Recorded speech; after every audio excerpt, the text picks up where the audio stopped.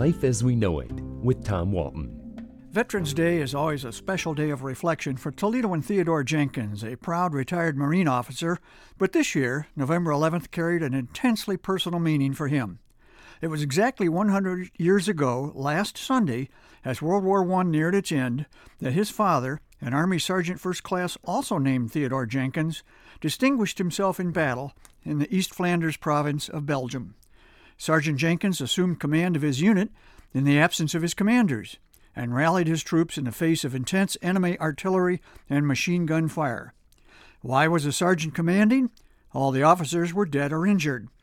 It turned out that his determination to lead was one of the last great acts of courage of the war. A day later, 100 years ago last week, it was over. 3 months after the war ended, the French government, grateful then as now for the help of the American military in preserving France in World War I, awarded the Croix de Guerre, or War Cross, to Sergeant Jenkins for his actions that day. At the time, the Croix de Guerre was the third highest decoration presented to members of the military, following the Legion of Honor and the Military Medal. Sergeant Jenkins would also receive the Silver Star from his own country for his heroism. Theodore Jenkins the Younger is understandably proud of his dad, who died in 1989 at the age of 95. It was his father's heroic war service that instilled an intense spirit of patriotism in Mr. Jenkins, who has a distinguished military record of his own. Mr. Jenkins is a retired colonel in the Marine Corps with 42 years of active and reserve duty. He's a veteran of World War II and saw combat in the Korean conflict. He was an enlisted man in World War II, but went to officers' training school after being summoned back to active duty in 1950 for action in Korea.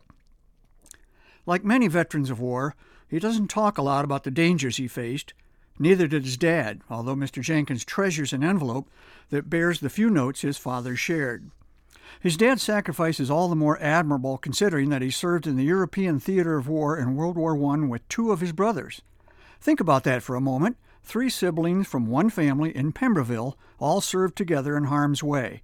This was long before anybody thought about the Sullivan brothers or Saving Private Ryan. Ted Jenkins the Elder and Ted Jenkins the Younger are the kind of guys you want on your side in any conflict. Even today at age 90, young Ted refuses to slow down.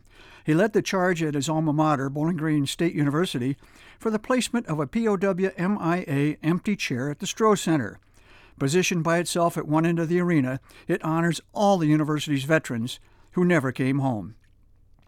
In the nearly 2.5 centuries since its founding, the Marine Corps has come to represent what all branches of the U.S. military are about, the stout defense of freedom.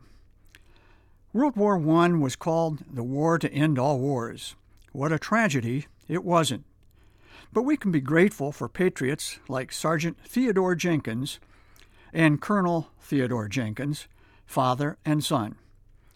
They deserve the nation's thanks for their service. Semper Fi.